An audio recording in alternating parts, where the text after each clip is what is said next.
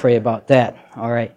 But thank you for that. What a blessing that is. Esther chapter 6 is where we're at while the young people are dismissed. Go back, and Evans will be with them this next hour and teaching on their level. We're so grateful for that. Look at that great Exodus. Wow. What a blessing. Esther chapter 6. I guess I should find it here eventually. Probably want to do that. Esther chapter 6. We've been talking about the book of Esther, going through the book of Esther in the last few weeks, and I just want to recap a couple of things this morning. In chapter 1 and 2, we saw that the Jews were living in dispersion in Persia, and the king got upset with his wife Vashti because she would not come and parade herself in front of him and his drunken friends, and so he banished her, essentially, and then he held wife tryouts for about a year, and all kinds of beautiful women were brought in from all over the empire, and of all those, he chose Esther to be his bride, a young Jewish girl. However, she did hide her Jewish identity, and we are at, even to this part of the story, she has not yet revealed that she is Jewish. The first question that we considered was, in moral and in cultural darkness, does God still work? And we know from this book there is a resounding yes to that question. God is still at work even when it seems like things are going badly. Last week then we looked at the fact that Esther lived in a time like this. Paul Harvey said, in times like these, it helps to recall that there have always been times like these. And we live today in times like these. And so we challenged last week about making an impact in times like these. We can complain, we can moan, we can talk about how bad things are, we can choose to have an impact in midst of dark times. It would be good for God's people, instead of complaining about the darkness around them, to turn on the light. The Bible says, ye are the light of the world. So let's just turn on the light, and then it might not be so dark around us anymore. Mordecai asked Esther this question, who knoweth whether thou art come to the kingdom for such a time as this? And last week, that's the question we asked. Who knows but that God has brought us here for such a time as this? The choice is clear. We can complain or we can determine to have an impact despite living in times like these. Now this week, I want to talk about, as we move along in the story, in Esther chapter 6, we're going to start reading at verse number 1. And we'll get to the cliffhanger we stopped on last Sunday, before we closed out last week. Oh, on the night the king could not sleep. On that night could not the king sleep, and he commanded to bring the book of records of the Chronicles, and they were read before the king.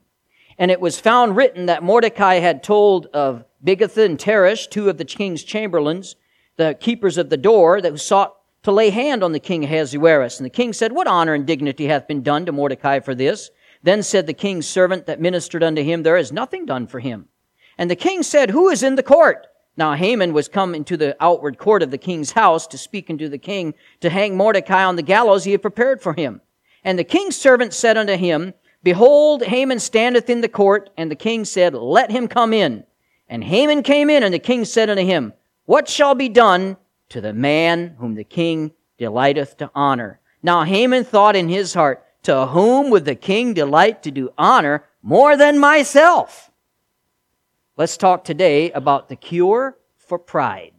The cure for pride. Father, I ask you to help us the next few minutes. We're going to talk much, and we're going to go quickly and cover a lot of ground, but I pray, Lord, that you'd help just at least one thing to stick to us today and be a real help to us to be better. We pray in Jesus' name, amen. All right, we left off last week in our story. Mordecai had saved the king's life. We just read about that. The king's up at night. He can't sleep. And so to get to sleep, he does what so many of us do. He gets a hold of a book. And what book to fall asleep would be better than a government book of records? Like if you got a book of tax code and read that will put you to sleep. And so that's what he did. He got this book, and they're reading it to him, and he realizes that of all the things that could happen, God's all over this and in the coincidences that happen. And so they come to the point about Mordecai saving his life, and the king says, do we ever honor him? No, king, we never honored Mordecai. And so the king's bothered by this. And meanwhile, if you remember at home, Haman is just furious because Mordecai won't bow to him. And so he's having a pity party with his friends and his wife there. And they decide, you know what we need to do to make an example of Mordecai? Hang him on the gallows. And he had built big, tall gallows, and he's going to hang Mordecai on the gallows, publicly shame him, kill him, to show everyone what happens to somebody who won't bow to me. So that's what he's going to the palace for this morning. He's going to find out, or to go get an arrest warrant to kill Mordecai. The king is just thinking about how he could honor Mordecai. And so we see these two forces about to collide. The king's over here, and as he hears that, who's in the court, he says, and they say Haman's in the court. Haman's a perfect person to talk to. I'm going to go talk to Haman. So he's heading to Haman to find out how they could honor Mordecai. Meanwhile, Haman's over here on the other side. He's heading to the king. And he's about to ask the king for permission to hang Mordecai up on a gallows to kill and murder Mordecai. So pretty interesting scene, isn't it? What happens next? Look at verse 6. Haman came in, and the king said unto him, What shall be done unto the man who the king delighteth to honor? Oh, all of a sudden everything changes. Haman's anger dissipates a little bit. And he has a new prospect to deal with. Because after all, look at what it says. Now Haman thought in his heart, To whom would the king delight to do honor more than myself? He does some lightning fast calculations in his head. The king wants to honor someone. Who's more deserving of honor than me? That's how many people think, isn't it? See, Haman was filled with pride. In 1542, Nicholas Copernicus unveiled his discovery that the earth revolved around the sun. Brother West was there for that. It shocked him. I'm sorry. It's been like 2 Sundays since I've picked on him, so I just had to do one today. But Nicholas Copernicus unveiled his discovery that the sun did not revolve around earth, but the earth revolved around the sun. No, not to proud people. No, to proud people, the earth revolves around them. They are the center, and everything revolves around them. And here's Haman, and he thinks to himself, the king's going to honor someone. That must be someone really special. Someone like me, for instance. And Haman here in the Bible is a vivid case study for everything that the Bible says about pride and humility. And it's about what happens when people let pride go unchecked in their life. And this is important because pride is at the base level of so many problems in our life. And I promise you, if you listen today, you take a good look at this, this could quite literally change the course of your life if you listen to the message that we have this morning. I want to talk, first of all, three points I have today. The first is the character of pride. The character of pride. Look at verse number, or you don't have to turn there, but all the way back in chapter 3, verse 1, the Bible says that Ahasuerus the king promoted Haman, the son of Haman the Agagite, and advanced him and set his seat above all the princes that were with him. So Haman had been put in a big position of authority. Essentially, he was the prime minister. And there's something else here, because Haman must have been we see he was, but we know he was a particularly obnoxious person. Very, very stuck on himself. So there's something in this verse as well I want to point out, chapter 3, verse 2, because in hierarchical societies, bowing is instinctive. In traditional societies, you bow to somebody who's older than you. It's natural to bow to somebody who's of a different stature than you, social stature than you. But Haman must have been exceptionally obnoxious if the king had to command people to bow to him, which he actually did do. Look at what it says in verse 2 of chapter 3. And all the king's servants that were in the king's gate bowed and reverenced Haman, for the king had so commanded concerning him. I'm promoting Haman. Haman, I don't know if Haman told him or asked him, King, thank you for this position. Could you make sure everybody bows to me when I walk around? I mean, it's only right. And so the king commanded everybody to have to bow to him. Now, one man wouldn't do it. A man named Mordecai who believed in the living true God, and he believed that you don't bow to anybody but God. And so he would not bow.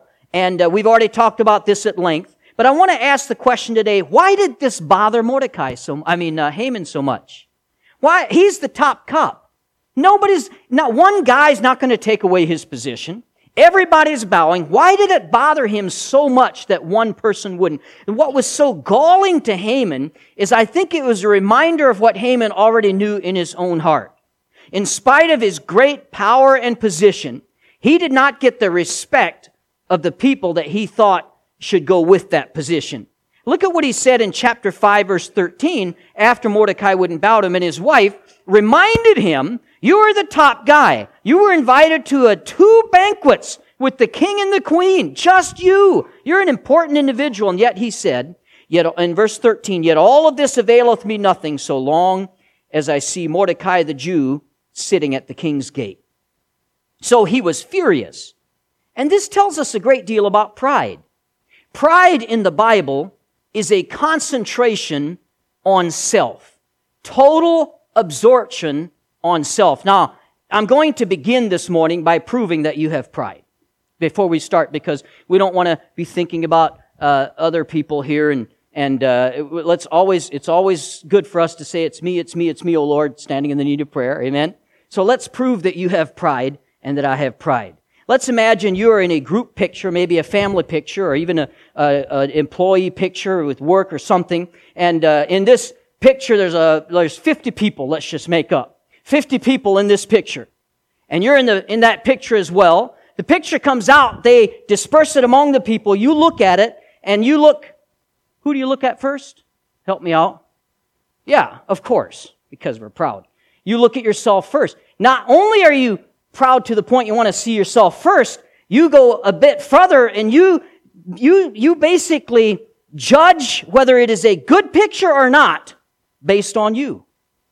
Because if your eyes are closed, or your mouth's screwed up, or you're talking, or something's wrong, you say, "Oh, that's a terrible picture." There could have been 49 perfect smiles on 49 perfect people. But we say that's a terrible picture because one person, me, wasn't looking right. I'm just saying, folks, we're naturally proud. We're just naturally proud. So all of us, as I prayed earlier, deal with this on a certain level.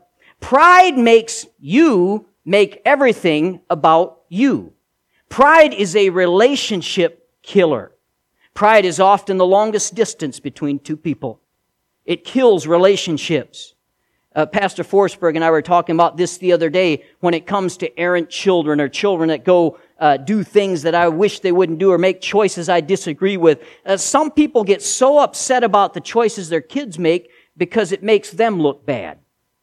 A lot of preachers do this. I don't want to do this. I don't want to be selfish to that point, to where I'm at the center of it. But it's hard to do that because naturally we're prideful. Pride turns everything into a means to an end. You do not do anything for a greater purpose than for you. In other words, you don't even do it for the purpose of what you're doing it for. You do it for you. It is always a means to an end of getting respect and approval. That's why Haman gets no satisfaction from his accomplishments. He wants people to think as highly of him as he does. He wants people to respect him. He wants people to approve of him. See, pride is always ego calculation. Constantly adding things up. Always evaluating and looking, am I getting enough thanks that I deserve? Or am I getting the recognition that I deserve? Am I being appreciated? How does this make me look? All things are about one thing. It's about me in pride. Everything is connected to that one thing. And we all suffer from this. Let me make a statement and see if you don't identify this with this at all. A gossip is someone who talks to you about others. A bore is one who talks to you about themselves. A brilliant conversationalist is one who talks to you about you. Am I right? Look, hey, it's all right to admit this, okay? We all like that, don't we? You know what your favorite subject to talk about is? You. You know what my favorite subject to talk about is? Me. That's everybody's favorite subject. I've reread, and reread the book How to Win Friends and Influence People. That was a lesson, I think I read it for the first time when I was 16 years old, and it was a lesson that was driven home. People if you want to be a good conversationalist, talk to people about them, not about you. But it's natural. We want to talk about us. Pride is a concentration on the self. With that in mind, there's two forms of pride I want to talk about this morning. Number one, the superiority form of pride. This is the kind of pride we recognize as pride. This is the Pharisee standing there, oh, Lord, thank you that you didn't make me like that guy. That's the superiority form of pride. And we usually see that in other people. This is the guy who really believes if he'd have never been born, the whole world would wonder why. We'd all miss him if he'd have never been born. He is God's gift to women. He is God's gift to his career. He's God's gift to society in general. He's God's gift to the church. Wherever he goes, he's God's gift to those people. They're always promoting themselves and comparing themselves with others. They're obsessed to how other people see them. That's the superiority form of pride. But wait, there's another form of pride, the inferiority form of pride. This is not so quickly recognized, but this pride is where you're down on yourself. You don't like yourself. You don't like how you look. You don't like how you're doing what you're doing. You're very self-conscious, always beating yourself up. And don't miss this, it's important. You're just as absorbed in yourself as the person is who's superior. But this way it's inferior. You're still comparing. And we don't generally think of inferiority people as proud, beating themselves up, still doing the comparisons. They're just not faring better. Like the superior thinks, I'm better than that, I'm better than that. The inferior thinks I'm worse than that, I'm worse than that. But it's still comparisons. It's still focused on self. And the biblical definition tells us they absolutely are proud. You see, if we really understand humility, the Bible idea of humility is not thinking less of yourself, it is thinking of yourself less. That's real humility. It's not being obsessed with approval or respect and how you're treated. You do things for the things just themselves. You're not. It's not all about you if you're humble. If you've ever really met a really humble person, you ever meet a really humble person, you don't usually walk away from that thinking, man, but they are so humble. That's not usually our first impression. We remember they were happy. We remember they were interested in us. We remember they weren't always thinking about themselves, but because all that ego calculation is gone, they're relaxed, they're encouraging. Truly humble people are others-focused, not self-focused. That's the character of pride. Let's look secondly at the deadliness of pride. If I may drive this point home today, friends, pride is deadly. It's deadly.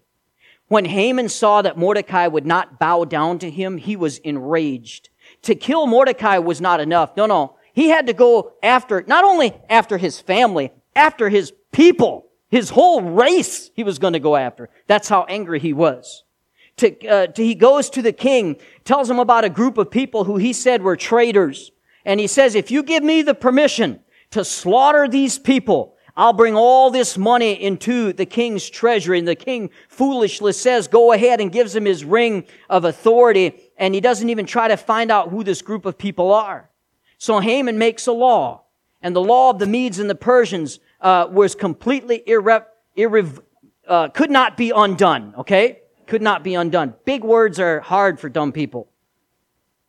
In 1 year from that time, the Jews, the neighbors of the Jews, anywhere in the empire, basically the season opened up on the Jews, hunting season. They could kill them, they could plunder them, take everything they own. And we find out, though, at the end the Jews were saved. We see that at the end of the book. But thousands still die. Haman's going to die. Pride is deadly. Pride goeth before destruction, and an haughty spirit before a fall, the Bible tells us in Proverbs 16:18. Pride leads to devastation. Pride is deadly. Let's look at a few ways. Number one, pride makes you a fool. Pride makes you a fool. Pride keeps you from ever learning from your mistakes because you're always self-justifying. And if it's not your fault, if you did nothing wrong, then you can learn nothing from the situation. A proud heart always justifies itself. When a relationship fails, when a job doesn't work out, when accidents happen. When you have a car accident, One of the reasons that you call the police to come out and make a report is simply to find out who's at fault. So you can give that to the insurance company. Because two people can have in two different cars can have an accident, and the same accident, both get out of their cars and neither one of them claim fault. They both say, it's not my fault. It's their fault. It's society's fault. It is circumstances' fault. It is everyone but me. Pride does not look at self. Therefore, prideful people can't learn from their mistakes. And so, pride makes you a fool. Proverbs 26:12, seest thou a man wise in his own conceit? There is more hope of a fool than of him. C.S. Lewis said, pride is spiritual cancer. It eats up the very possibility of common sense. Prideful people don't learn. You see, humble people aren't obsessed with themselves. They can recognize their own weaknesses. Humble people can even laugh at themselves. They can make light of their own mess-ups and mistakes. As a result, they learn and they grow. When something goes wrong, they look for what they've done wrong. Even if it's not their fault. Maybe it was a little bit their fault, or maybe there's something they could have done differently, and so they learn from these situations. Humble people grow. Proud people don't. Proverbs 11:2, when pride cometh, then cometh shame. Why? Because you don't learn from it. You just get shamed. With the lowly is wisdom. Proud people do not learn from criticism. They just resent criticism. One of the best ways to grow as a person is to hear and apply criticism. You know that to be true. If we can correctly process criticism, it can help us grow as a person. But with the disability of pride, when someone criticizes you, you simply dismiss them and attack them. Because a proud person cannot learn from their mistakes. Then the Bible calls them a fool. They constantly make bad choices. They choose the wrong jobs. They date or marry the wrong people. You see, the superiority of pride makes you overestimate your gifts. And the inferiority of pride makes you underestimate your gifts. As a result, you're constantly making miscalculations with your life. You're making the wrong moves, and we're constantly making wrong choices, bad choices, just like Haman does here. So pride makes you a fool. Secondly, pride makes you evil. Pride makes you evil. Pride is what made Lucifer the devil. It made him evil. Pride is more than just one sin among many. Pride is at the root of all of your sins. Pride, if you will, is like a satanic petri dish. It grows all kinds of nasty things in your life, like bitterness. Some people struggle much with bitterness and anger toward things that people have done. There are many people whose lives are ruined today by anger. But remember this, you can't be bitter at someone unless you feel a little superior to them. There's no bitterness without pride. Oswald Chambers said pride is the sin of making self our God. And so follow me here. When we do that and our God now gets attacked, which is self, when somebody attacks our God, the result is bitterness. Bitterness grows in the greenhouse of pride. But grace makes people humble. If your life is distorted by anger and bitterness, pride is at the root of it. This may be a good place to remind you that I'm your friend. I want to help you. I don't want to hurt anybody. I want to help us, amen? But sometimes we need some medicine, and this is some medicine here from the Bible. I suffered through this before you had too. I'll just give you that, okay? How about fear? Many people are paralyzed by fear and by worry. Why? Because you're sure you know what's best. You think you know how life should go. We all do. I say you, I'm including myself. If this doesn't happen, we get upset about it. Why? Because we know exactly how things should be. We just know. And by the way, to do that, that takes a lot of arrogance. That takes a lot of pride for us to think we know how things ought to go, instead of trusting God who knows all. You can't be filled with fear without being proud. You can't be filled with bitterness without being proud. Let me give you number 3. And this is another truth that we need to recognize about pride. Pride is a sin that hides itself. Pride is the carbon monoxide of sin. It's killing you without you ever realizing it's doing anything. It's odorless, if you will.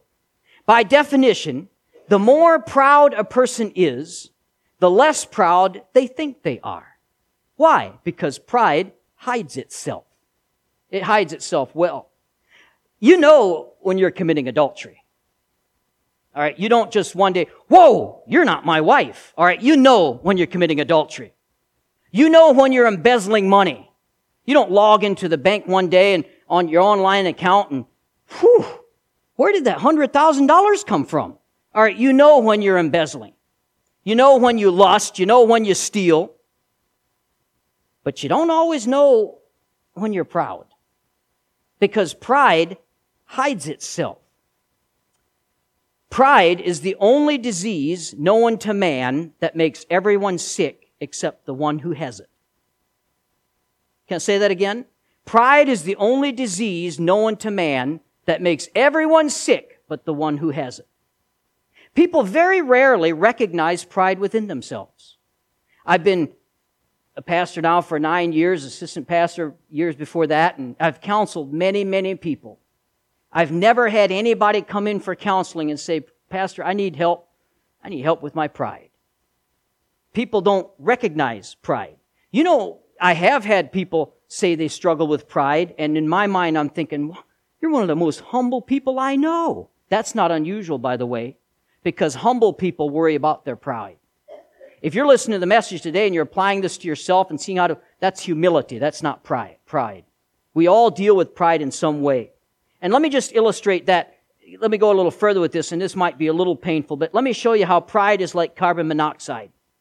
Now, because there's just us in here, we can be honest this morning, okay? Nobody's filming you, they're just filming me, but nobody's going to see you, so you don't have to raise your hand, but I'd like you to just, in your mind's eye, maybe raise your hand.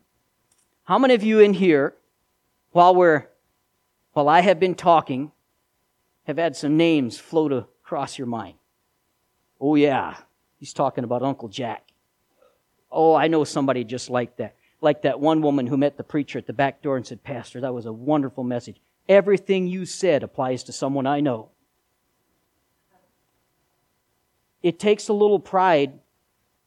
I'm your friend, trying to help you. But it takes a little pride if at this point we've only been applying all of this to others. Humility takes these truths and applies it to me. Pride applies it to somebody else. Now, let me move on here. Number 4, religious pride is the worst kind of pride. Okay, we're all on the same page. Pride is bad. Amen? We agree with that. I think we've made the case for that. What's the solution? Well, you need to obey God, you need to pray, you need to do the 10 Commandments, you need to read the Bible on a certain level, yes, but to be honest, there's a lot of danger in thinking that way too. And to explain this to you, if you get somebody to be religious, they start to be good. They come to church. They study their Bible. They pray. They obey God. You know what this will do? To some extent, religion will kill off lust. Religion can kill off materialism. Religiosity can make you look good, but it just makes pride worse. There's no pride like religious pride. Nowhere. Look at the Pharisees. Remember the Pharisees? Didn't care about nobody or nothing except themselves.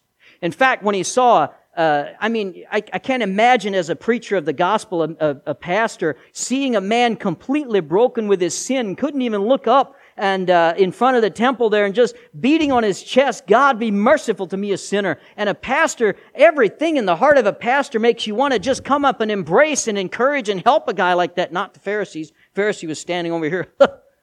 Lord, thank you for making me better than him. There is no pride like religious pride. And here's what religion will do. Religion will clean you up. Religion will kill off some of the bad things. And but the problem with religion is either you'll live up to God's standard and become a self-righteous Pharisee, or you will find that you can't live up to God's standard and you'll just feel completely crushed and defeated. that makes you still more self-absorbed. Hence, more proud. Remember the two types? We can be superior or we can be inferior. Either way, it's all about us. Either way, we're focused on me. Religion can kill off all kinds of sins, but it is like pouring gas on a fire when you try to kill pride. It just builds up, either in defeat or in victory. So what's the answer? And that's what we finish with today, the cure for pride. The cure for pride. At the beginning of the message, we saw Haman coming to see the king. Do you remember why? He is not just satisfied to kill Mordecai. He wants to humiliate him. He's going to kill him publicly. And so he's coming to see the king to get permission to string Mordecai up, not string him. What we talked about, what that death was, it's a pole. It's not a hanging gallows. When they talk about hanging on the gallows, it's a pole that they impale a person on. So he's coming to the king to ask special permission to do that to Mordecai. But that night, the king can't sleep, and he remembers that Mordecai had saved his life and he'd never been rewarded. So Haman comes to the king, and it's just as he's about to say, hey, I'd like to kill Mordecai, the king says, what shall be done to the man whom the king delighteth to honor? Haman, remember, is proud. He is completely self-obsessed. He thinks, obviously, the king's talking about him. So he gives a fascinating proposal. We didn't read it. Let's do so. Verse 8. Chapter 6, verse 8. This is what Haman said. Let the royal apparel be brought which the king useth to wear, and the horse that the king rideth upon, and the crown royal which is set upon his head, and let this apparel and horse be delivered to the hand of one of the king's most noble princes that day, that they may array the man withal, whom the king delighteth to honor, and bring him on horseback through the street of the city, and proclaim before him, thus shall be done to the man whom the king delighteth to honor.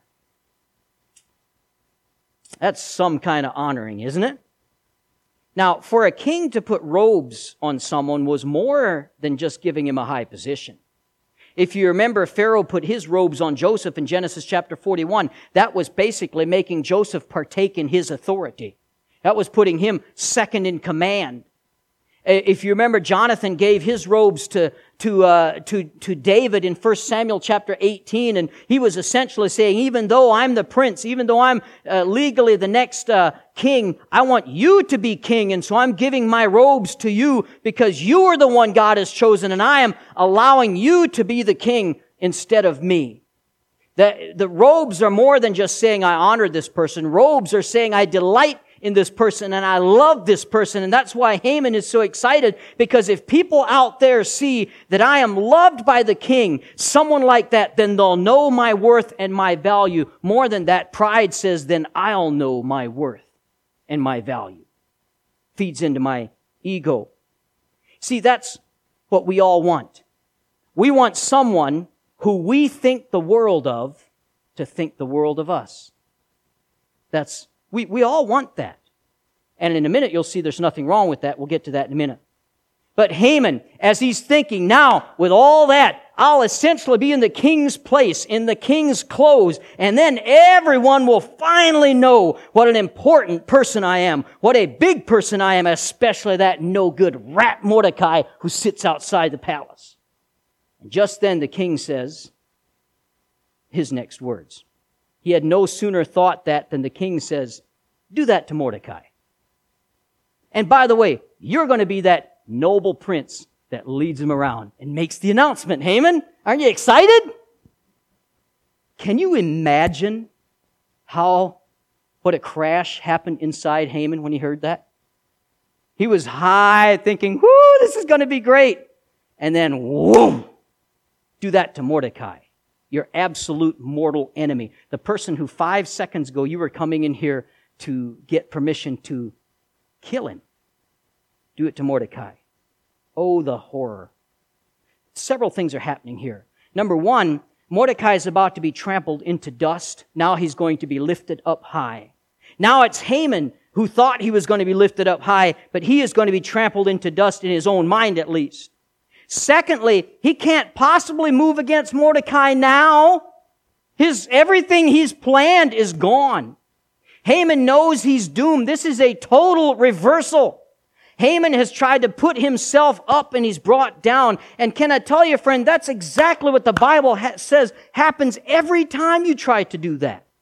If you humble yourself, you'll be exalted. If you exalt yourself, you'll be humbled. Matthew 23:12, and whosoever shall exalt himself shall be abased, and he who will humble himself shall be exalted. Lose your life and you'll save it.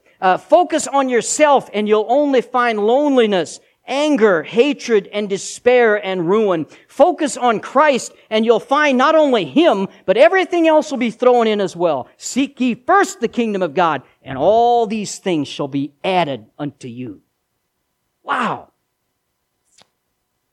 What Haman was asking for is something that we all want, and I don't want you to miss this next part. This is really good.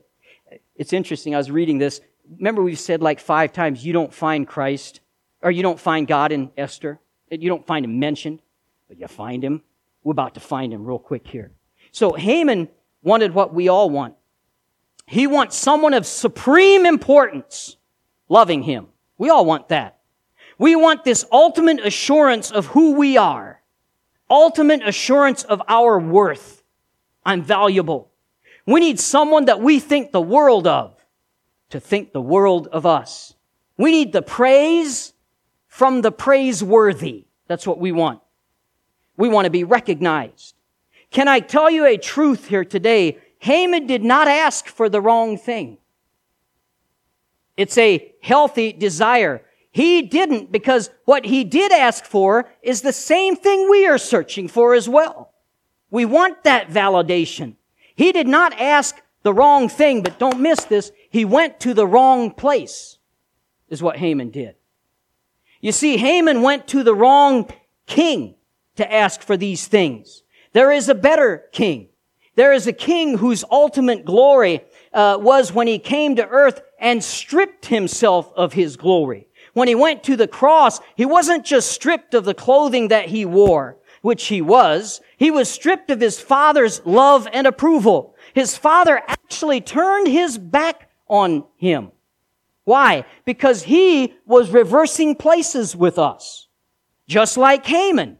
Haman reversed places with Mordecai, only that was involuntary. Praise God, my Savior reversing places with me was voluntary. He is the ultimate King. Jesus Christ is the King that you can go to because at great cost, He chose to reverse places with us. 2 Corinthians 5:21, for He hath made Him to be sin for us, who knew no sin, that we might be made the righteousness of God in Him. Jesus Christ was stripped naked so that we could be clothed in His righteousness. He exchanges places with us. He takes what we deserve so that we can get what we do not deserve. Herein is the gospel. That's exactly what the gospel is. He did for us what we cannot do. When you know that He loves you like that, when you know that He went through all of that for you, then and only then can you be self-forgetful. You can have rest. You can have peace. You don't have to try to go out and find that validation that pride so desperately tries to bring. You don't have to be out seeking for it. When you see God coming down and trading places with you, reversing the roles with us, to know that He had to die humbles you. Don't miss this. To know He had to die humbles you. To know that He willingly died for you fills that need for human approval. He not only died for you, He did so willingly. That's how much He loves you. That's how much He cares for you. All the jockeying for attention, all that desperation to build yourself up, all the pressure that pride puts on us in our hearts and our lives, and pride tries to do this but fails. You'll never succeed with pride, but knowing what the Lord Jesus Christ did for us and knowing that He did so willingly gives us the validation, gives us the appreciation, and gives us the value and the worth that we're seeking for all our life anyway. Amen. That's a wonderful truth, isn't it? And we can't find God in Esther. He's all over in this book. And He's all over in your life as well. Jesus Christ was strong enough to be weak. If you see Him doing that for you, you will be strong enough to be weak. Then you can learn from your mistakes. then you can have the right relationships. Then you not only do what promotes you, but you do things for the things themselves because they're the right things to do. And here's the kicker. This is where you make an impact. Because now it's not all about you. Can I promise you something, friend? If it's all about you, you'll never make an impact on others because it's all about you. But as soon as it turns outward and now it becomes about others, you can make a huge impact. Lord, let me live from day to day in such a self-forgetful way that even when I kneel to pray, my prayer shall be for others. Others, Lord, yes, others. Let this my motto be. Help me to live for others, that I might live like Thee. Jesus Christ lived His whole life for others. He loved you so much that He was humiliated, suffered, and ultimately died in your place. And you're going to seek validation from looks, talent, worldly friends are going to leave you in a ditch anyway. You know what I'm saying? Why do we seek after those things when we've got it right here? All the validation we need, what pride cannot offer, He can. He can. Let's have every head bowed, every eye closed.